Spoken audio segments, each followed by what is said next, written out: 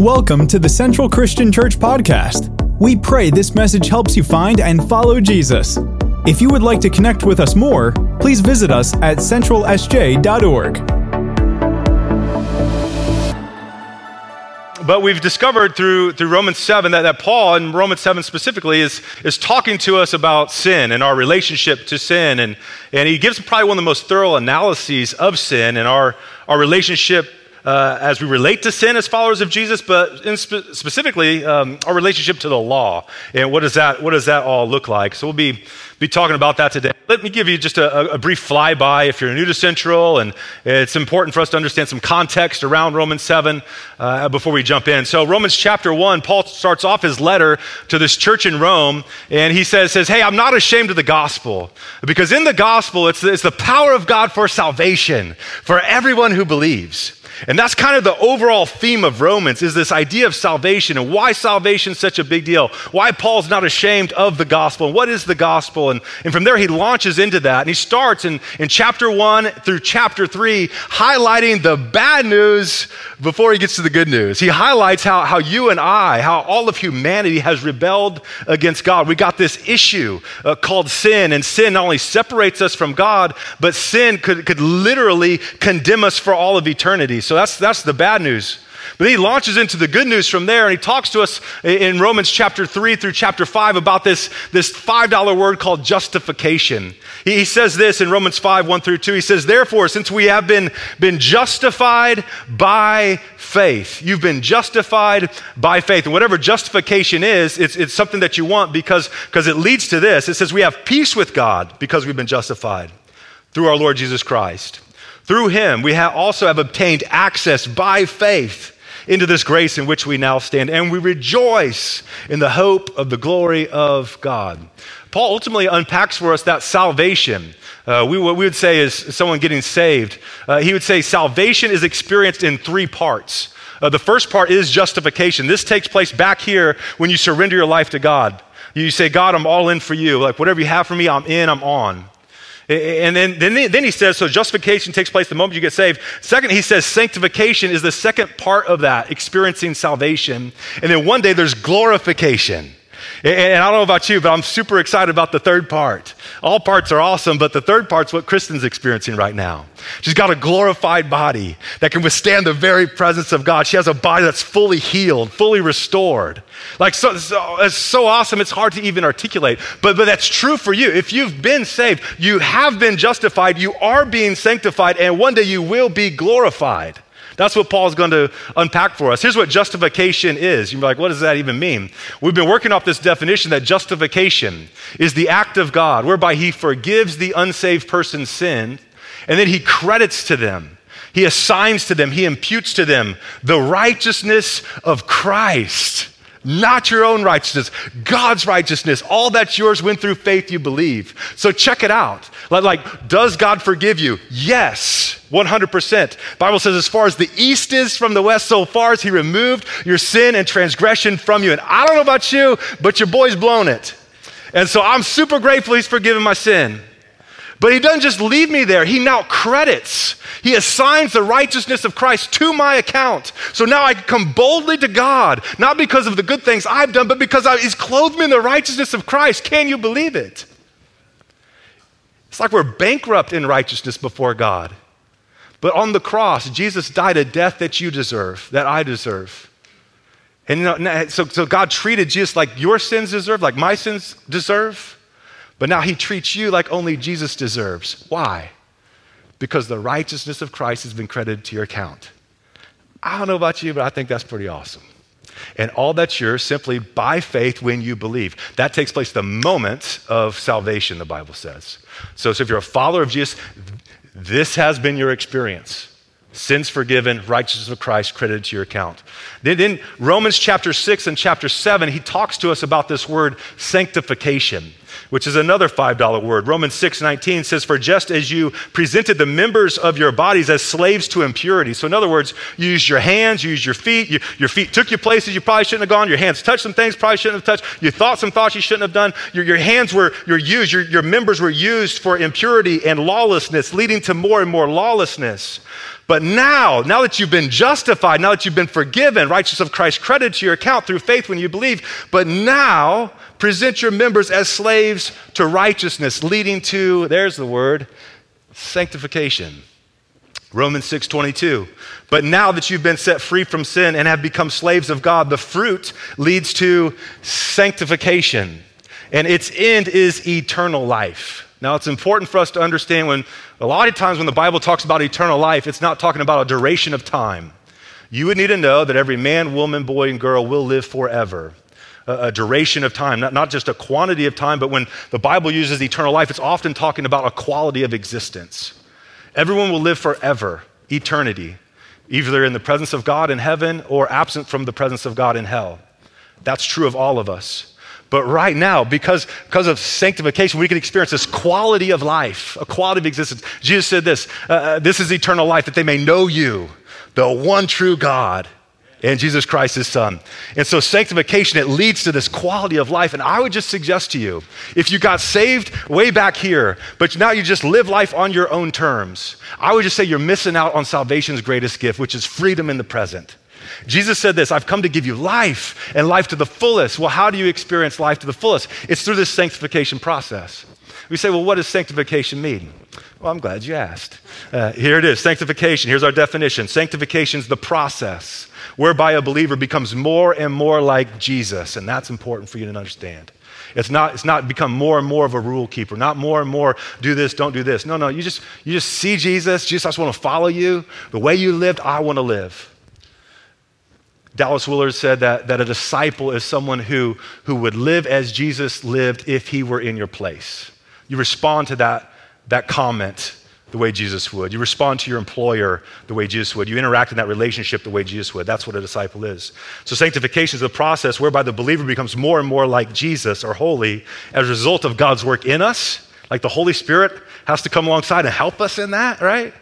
But also our obedience to God's word, saying, God, I believe your word's true and I'm gonna apply it to my life. And in this process, there's freedom. And I don't know about you, but I believed the cross for a long time, but I lived life on my own terms. When I finally started applying God's word to my life, I was like, holy smokes, this stuff's real. And what I hoped the pipe would bring me, what I hoped all those activities would bring me, only following Jesus actually brought freedom, actually brought peace, actually brought comfort. Didn't make problems go away. But in the midst of those problems, I had the presence of God, and that was everything. So one key in the sanctification process is understanding your position in Christ, and that's what Paul's talking to us about a little bit in Romans 6 and now in Romans 7 for sure. First, he says in Romans 6 that you're dead to sin. He says this, verse 1, what shall we say then? Shall we continue in sin so that grace may abound? So he's unpacked justification, said, hey boys, your sin's forgiven, past, present, future, good news. Righteousness of Christ given to your account, good news. All that's yours through faith when you believe. And so naturally people say, well, if I've been forgiven, if my right standing with God isn't contingent on my performance or keeping rules of do's and don'ts, then why does it matter? Maybe I should just live however I want to. He says, so shall we continue in sin then so that grace may abound? Heck no. By no means. It's no, double no. And he's going to say this again in our verse today in chapter 7. How can we who died to sin still live in it? So in your relationship with God, it's important for you to know positionally you're dead to sin. So you're dead to sin, but here's what you'd also need to know, sin's not dead to you. So on one hand, sin doesn't have authority over your life. You don't have to succumb to sin any longer. You can say no to sin. Sin no longer has to be your master. But you also need to know that sin wants to master you. And so on one hand, you're dead to sin, but sin's not dead to you. In the same way, you're dead to the law, but the law's not dead to you. Here's what we unpacked last week, Romans 7:4. Likewise, my brothers, you also died to the law through the body of Christ, so that you may belong to another, to him who has been raised from the dead, in order that you may bear fruit to God. So the law's dead to you, but the law also wants to bring you back under control. And here's my challenge. Here's why this is such a big deal. Here's why Paul, I think, spent so much time on this. I think a lot of Christians who love God, who've experienced the radical grace of Jesus. They feel like, man, on the cross, I think Jesus forgave me, and I'm so thankful for that. Now it's incumbent upon me. Now I must keep all the rules, the do's and don'ts to maintain that right standing with God. And I think that's a mistake. I think that leads to bondage, not to freedom in the Christian walk. And I think Paul is going to land there too. He talks about living under law versus living under grace. And believers in Jesus can live in both, I believe. Here's what living under the law means. This is in your notes as well. But under law is keeping rules to be righteous in God's sight. And so the way this works is whenever you have a good week, you come to this place, you're like, yeah, woo, God, I'm your man. Like, me and God are close, right?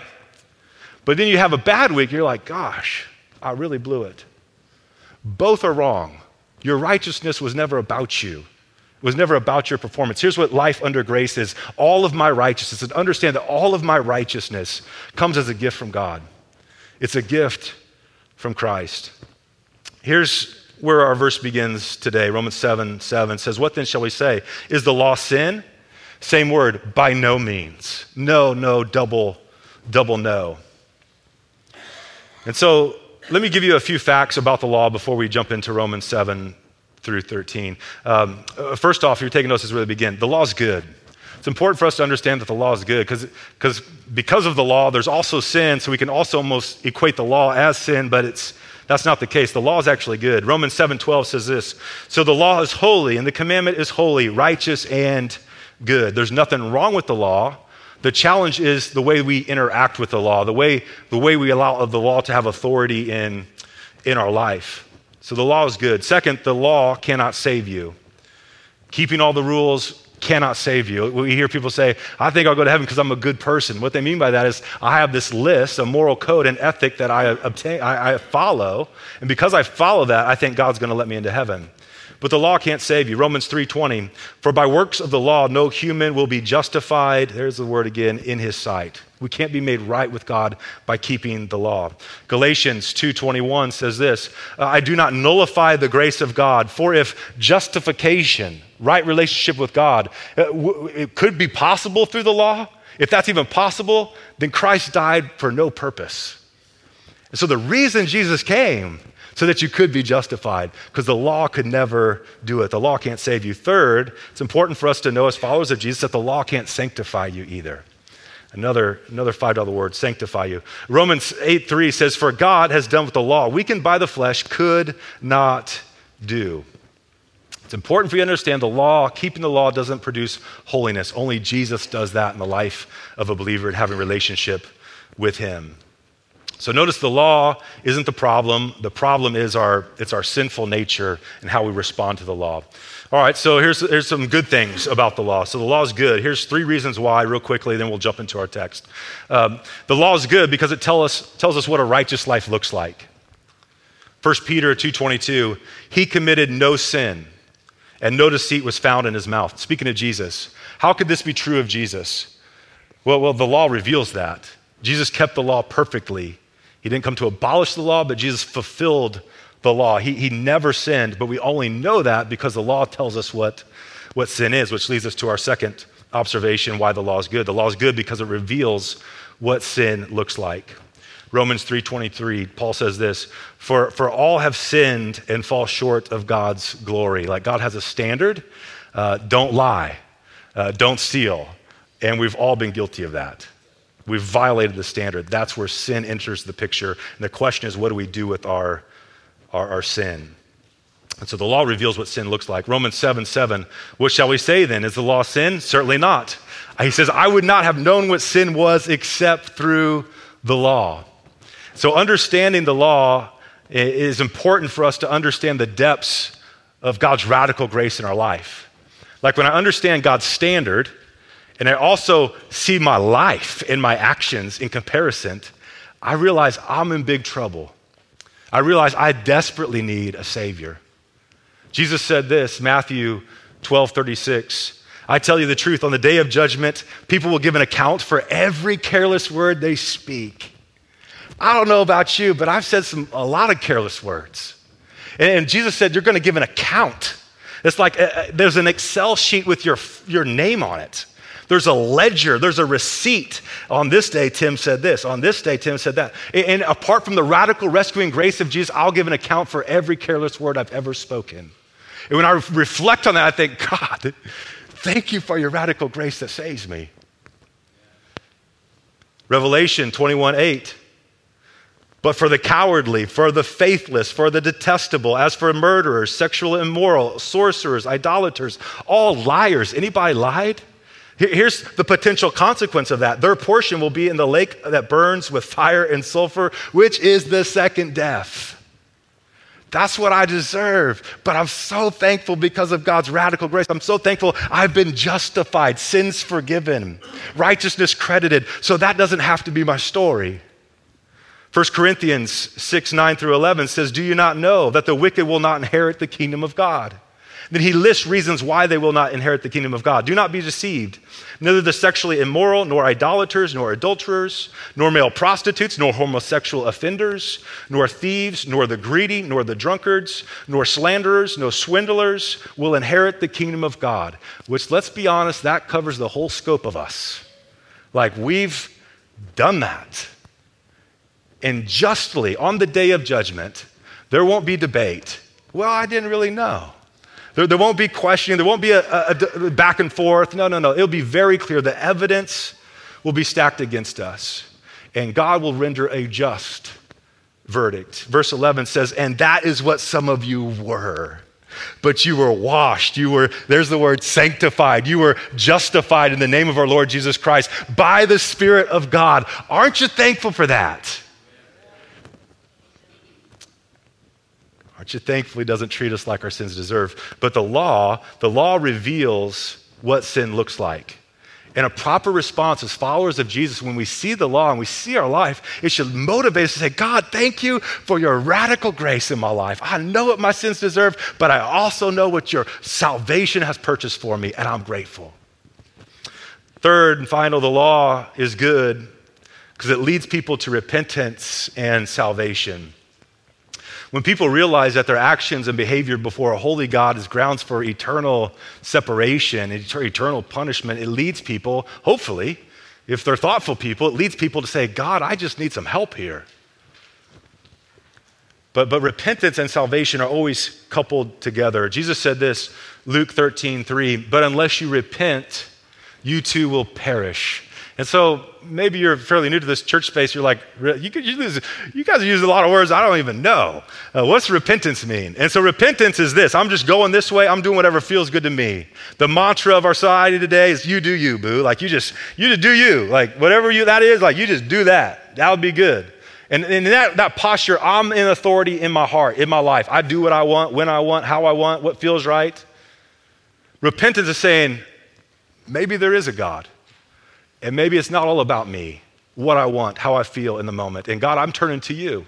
I'm going to let you be the king that sits on the throne of my heart. I'm going to let you have authority over my life. I'm going to recognize your word's true, and the word has authority to tell me, like, you feel this way, but the word says this, so God, I'm going with your word. And repentance is a turning. So I'm doing this way, doing my own thing. Now I'm turning to God. God, I'm going to do it your way. Jesus said, unless you repent, unless you've had that moment where you say, God, I'm turning from my old ways. I'm turning to you. Jesus says you'll perish.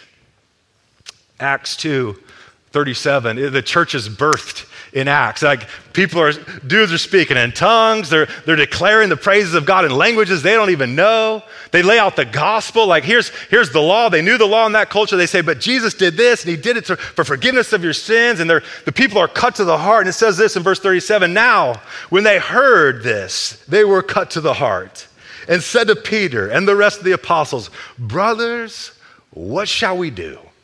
Like, how can I be made right with God? I recognize I've blown it. I know what my sins deserve. How can I be made right with God? Look what they say. And Peter said to them, repent. You've been living life this way. It's time to turn to God, do life his way. Repent and be baptized, every one of you, in the name of the Lord Jesus Christ for the forgiveness of your sins. And you'll receive the gift of the Holy Spirit. Check it out. On that day, 3,000 people went public with their faith and got baptized. That's a beautiful thing. Today, some people are going to get baptized. Probably not 3,000, but but powerful nonetheless, because people have realized, man, I've been doing life my own way. I need a Savior. God, I'm turning to you.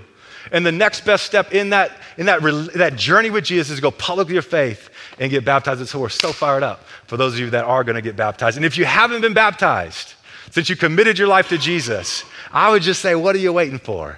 Why not today? The water's hot. We got shorts. Come on, man. Like it's your next best step. Like if he's on the throne of your heart, let him be the leader.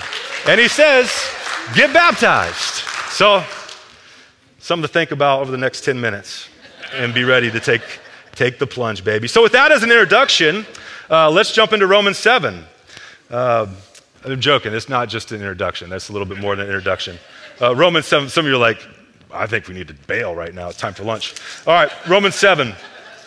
Why don't you stand with me if you would for an honoring of God's word and to stretch out those legs a little bit.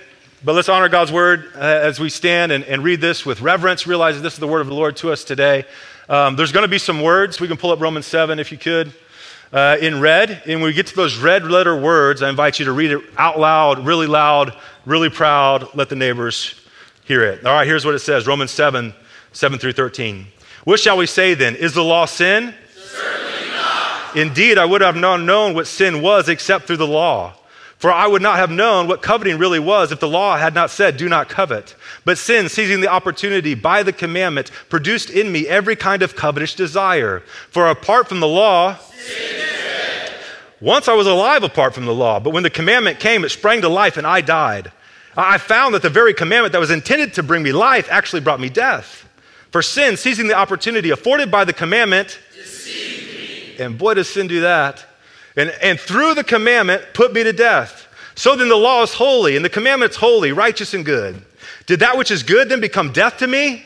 By no means. But in order that sin might be recognized as sin, it produced death in me through what was good, so that through the commandment, sin might become utterly sinful. Father, I pray you would open your word, open our minds, that we'd be good soil for your seeds to fall on, that God, we'd take action today as we learn about your law and our relationship to your law now as followers of Jesus under a new covenant, a new reign of grace. Help us to understand, grasp it, and apply it to our life, I pray in Jesus' name. Amen. Amen. Hey, give someone a high five and say, have you been baptized? Have you been baptized? If not, today's your day, all right? Today's your day. All right. Go ahead and have a seat. So we're going to march through this real quickly, verse by verse. Romans 7:7. What shall we say then? Is the law sin? Certainly not. Indeed, I would not have known what sin was except through the law. For I would not have known what coveting really was if the law did not say, do not covet. So it's important for us to recognize two words here, know. The New Testament primarily is written in Greek. It's translated into English. And this word know, it's the same word in English, is two different words in the Greek. The first word is oida. It's this idea of knowing because I've read something. I have intellectual knowledge about something. This second word is gnesko, and it's to know by experience. So it's like I can read this textbook, and it can explain to me how a stove works, how it can boil water so I can cook my pasta, and that's a beautiful thing. And so I understand on an intellectual level. But there's another level of learning that while my pasta is boiling, I can go to that stove and I can put my hand on that burner. And then I can look at my hand and say, wow, I got a lot of blisters. I know at a whole different level, right? And that's what Paul's talking about. Indeed, I would not have known what sin was except through the law. So I had an understanding. I read about coveting. I knew there was a sin. I had an intellectual understanding of it. For I would not have known, I personally experienced this, what coveting really was if the law had not said do not covet, because the law said not to do it. So I just did it. And now I recognize that death entered my life in that moment. There's the way you can know, but then there's also a way you can know. And that's what Paul's saying his relationship to sin is. Verse 7 and 8, indeed, I would not have known what sin was except for the law. For I would not have known what coveting really was if the law didn't say do not covet. But sin seizing the opportunity.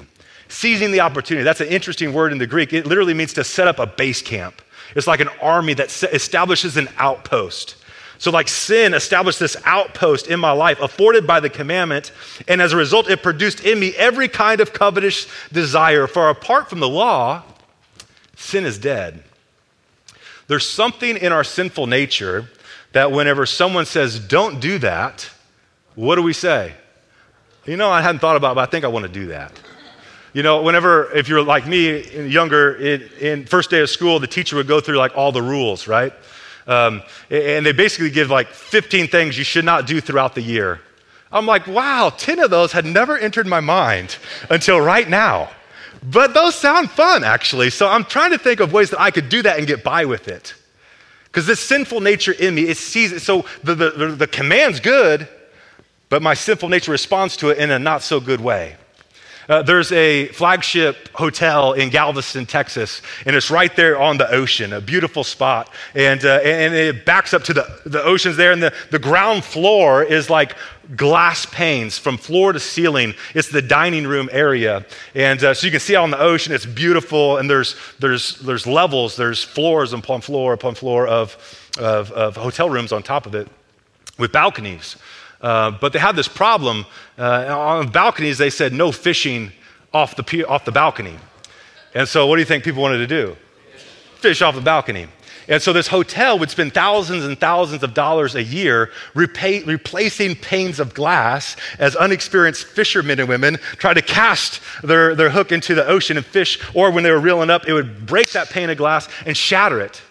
Thousands of dollars. So they brought in consultants, they brought in a marketing company. Hey, we're losing revenue because we keep paying for stinking panes of glass. Hotel's doing good, but this glass is hurting us. And so they tried a variety of things, no resolve. And someone within the company who actually worked at the hotel on the ground level was like, hey, here's an idea. What if we just took the signs away, no fishing, right? And you know what? The problem went away like that. Because it just isn't our nature. I don't know if you've ever stayed in a hotel room and thought, you know what, it would be really cool to fish out of this room. I'd never entered my mind, but if I see the sign, I'm like, Tiffany, time to go buy some tackle. Your boy's about to go fishing. It's just in our nature, right? So the law's good, but our sinful nature, in response to it, it produces this outpost, this base camp of sin in our lives, which on that note, I would say for parents, be very careful having a long list of do's and don'ts for your kids. As parents, we try to minimize, we have rules, we have standards, and we're quick to allow our kids to adjust to those standards when they get out of line. But I would say this, be very careful with the long litness of rules. Like if you say, hey, you know what, you got a new computer, don't go to this website. Well, what'd you just plant in their mind? I think I want to go to that website. It's our sinful nature in us. And for that, I would say the same's true in your Christian walk. You have to be very careful what level of authority you allow the law to have in your life. Because if you just think, like you try to white knuckle it, I'm not going to lie today, I'm not going to lie today, I'm not going to lie. What are you thinking about all day? It's like the alcoholic, I'm not going to drink, I'm not going to drink, I'm not going to drink. What's he thinking about? He just wants to drink. Well, set your eyes on something bigger. So that's why a higher authority is so big in recovery. Like focus on God. A.W. Tozer says, when you stop tinkering with your soul and you begin to look away to the perfect one, you'll begin to realize that it's God working in you to will and to act according to his good purpose. But as long as your mind's fixed on the problem, as long as your mind's fixed on the law, you're just going to trip over it every time. But when you say, God, come do a work in me, everything begins to change. Romans 7 verse 9 says, once I was alive apart from the law. So the law is fine, but it's when sin entered the pictures that we die. But when the commandment came, sin sprang to life and I died.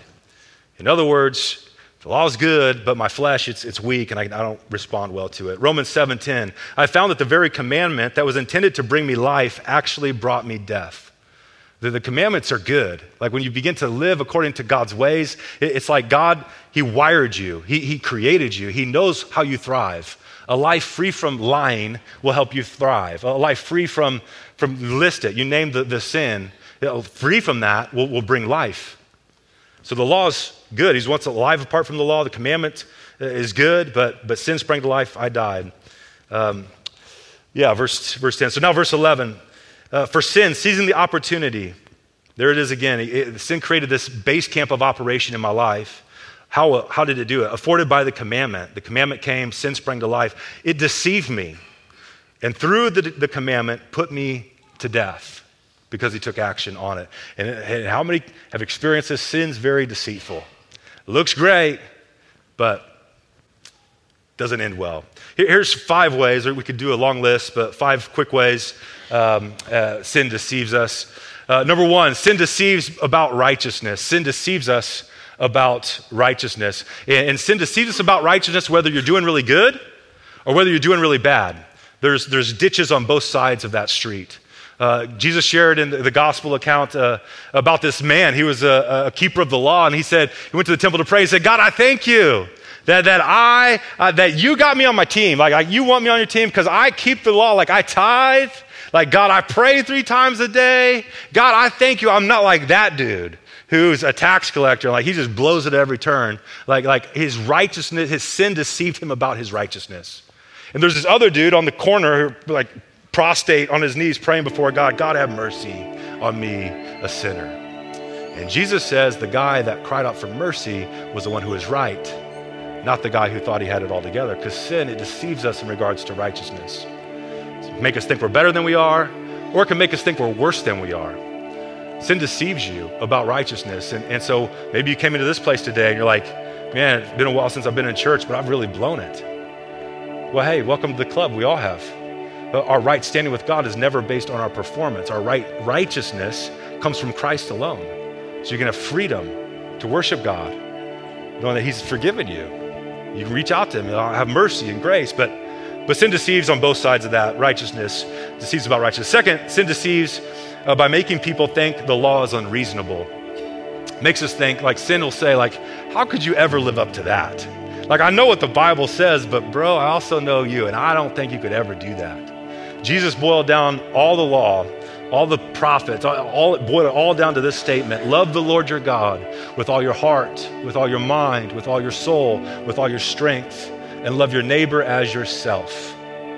And even with that condensed version, sin's there to say, yeah, how could you ever love God like that? You know what? Like, the Bible standard is ridiculous.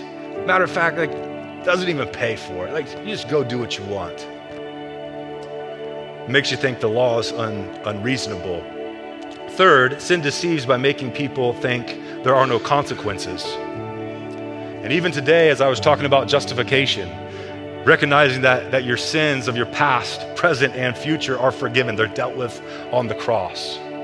When you realize that righteousness has been given to you, not your own righteousness, but the righteousness of Christ has been credited to your account. Sin's there to say, well, hey, then why does it matter how you live?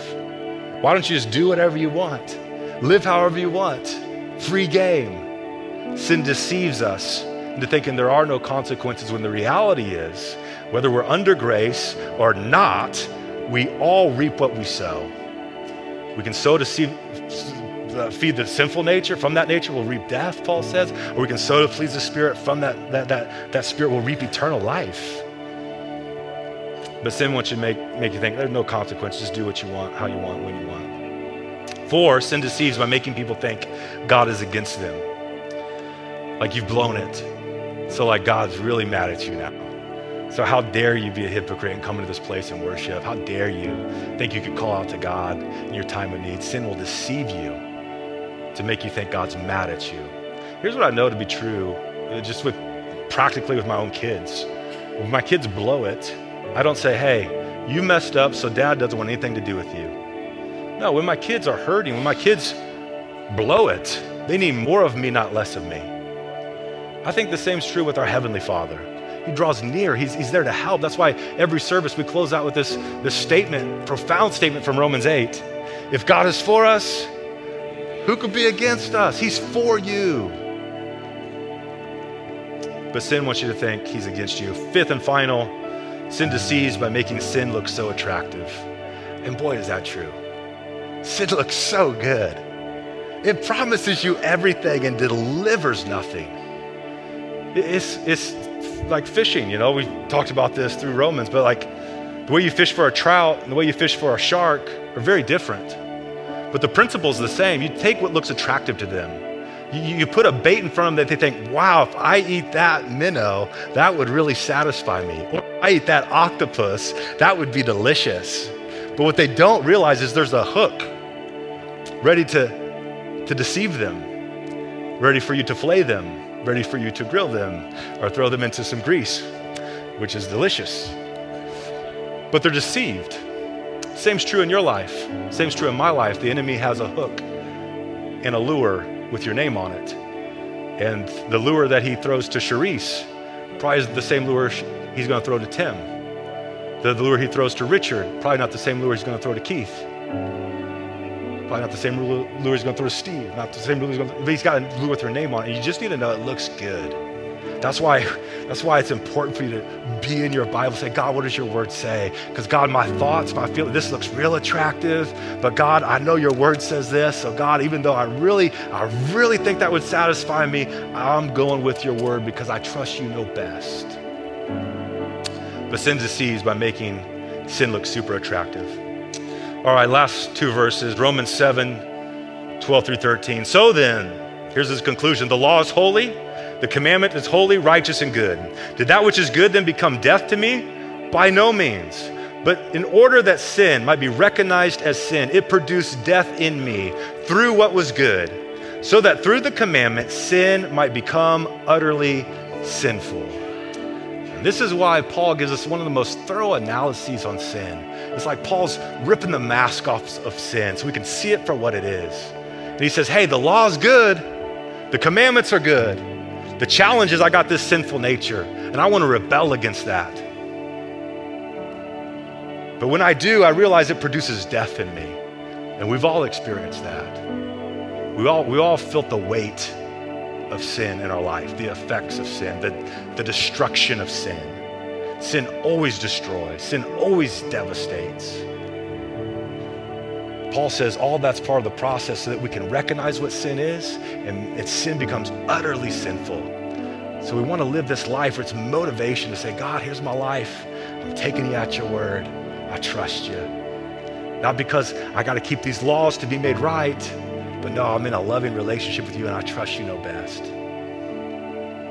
Over these past few years, I've seen some dudes, some tough guys, in a very different position in life. My father-in-law, for one, my mother-in-law's been sick, super sick, for a couple years now. And my father-in-law was my basketball coach in college and just kind of like a Christian Bobby Knight type figure. You know, like tough, but brass tacks kind of guy. But I've seen a tender side of him that I never even knew existed. Like tender and coach didn't seem to match. But I've seen him countless days in the hospital with my mother-in-law. I've seen him not leave her side. I've seen him care for her in her most vulnerable moments. I've seen that with Josh. We were at the hospital in ICU on Monday, I guess it was, and praying with Kristen and meeting with Josh. And I talked to Kristen's parents in the waiting room afterwards, and they said, you know what, Josh just hasn't left her side. Like he's been here for days and hasn't showered. And so we finally convinced him yesterday to pry his hands away, to leave her side for a little bit, just to go shower, get cleaned up. And he came right back and was right by her side to the very end. And what a beautiful gift that is for us as a church family to see. What a beautiful gift for us to aspire to in relationships, to be there with people in the most vulnerable moments. But I thought about that in relationship to the law. Like, is there a law that said, husbands, whenever your wife's in the hospital, you must be there, even if it means you stink and never shower? And if there was, and Josh said, oh, I'm doing this because the law says to, you'd be like, okay, it's commendable, but I would suggest to you there's another law at play. He just loved her. My father-in-law just loves my mother-in-law. Josh just loves Kristen. And no one said you had to do this, but it's love that motivated that behavior. It's love always requires action. I see Ray. Man, the way you love your wife in the midst of dementia, in the midst of all that, it's love in action. No one told Ray he has to do it. But he loves Alice. Tough dude. You don't believe me, just ask him. He'll tell you. My boy Ray. So here's the question. So we're not under law, we're under grace. The Bible talks about old covenant, new covenant, old covenant under law, do this, you may be right with God. New law, Jesus says, I've entered a new reign of grace. It's about relationship with me. There's a law of grace, a covenant of freedom. Well, what governs us then? Like what's the standard? And I think it's this, and here's the final thought. What does love require of me? What does love require of me? Relationship to my family, what does love require of me? My relationship to God, God, you've given it all for me. So what does love require of me? Love's always an action, never a feeling. What does love require of you? What are you processing where you need guidance? I think a good question is, God, what does love require of me? And whatever it is, I'm going to do that. Let that be your North Star. Let that be your filter. You're free from the law. You're free from sin. You're invited into a loving relationship with Jesus where you align your life, just become more like him. And as you do, the more you become like Jesus, the more alive you become. And you'll realize he's good. He's better than you thought he was. Let me pray for us. Father, we thank you.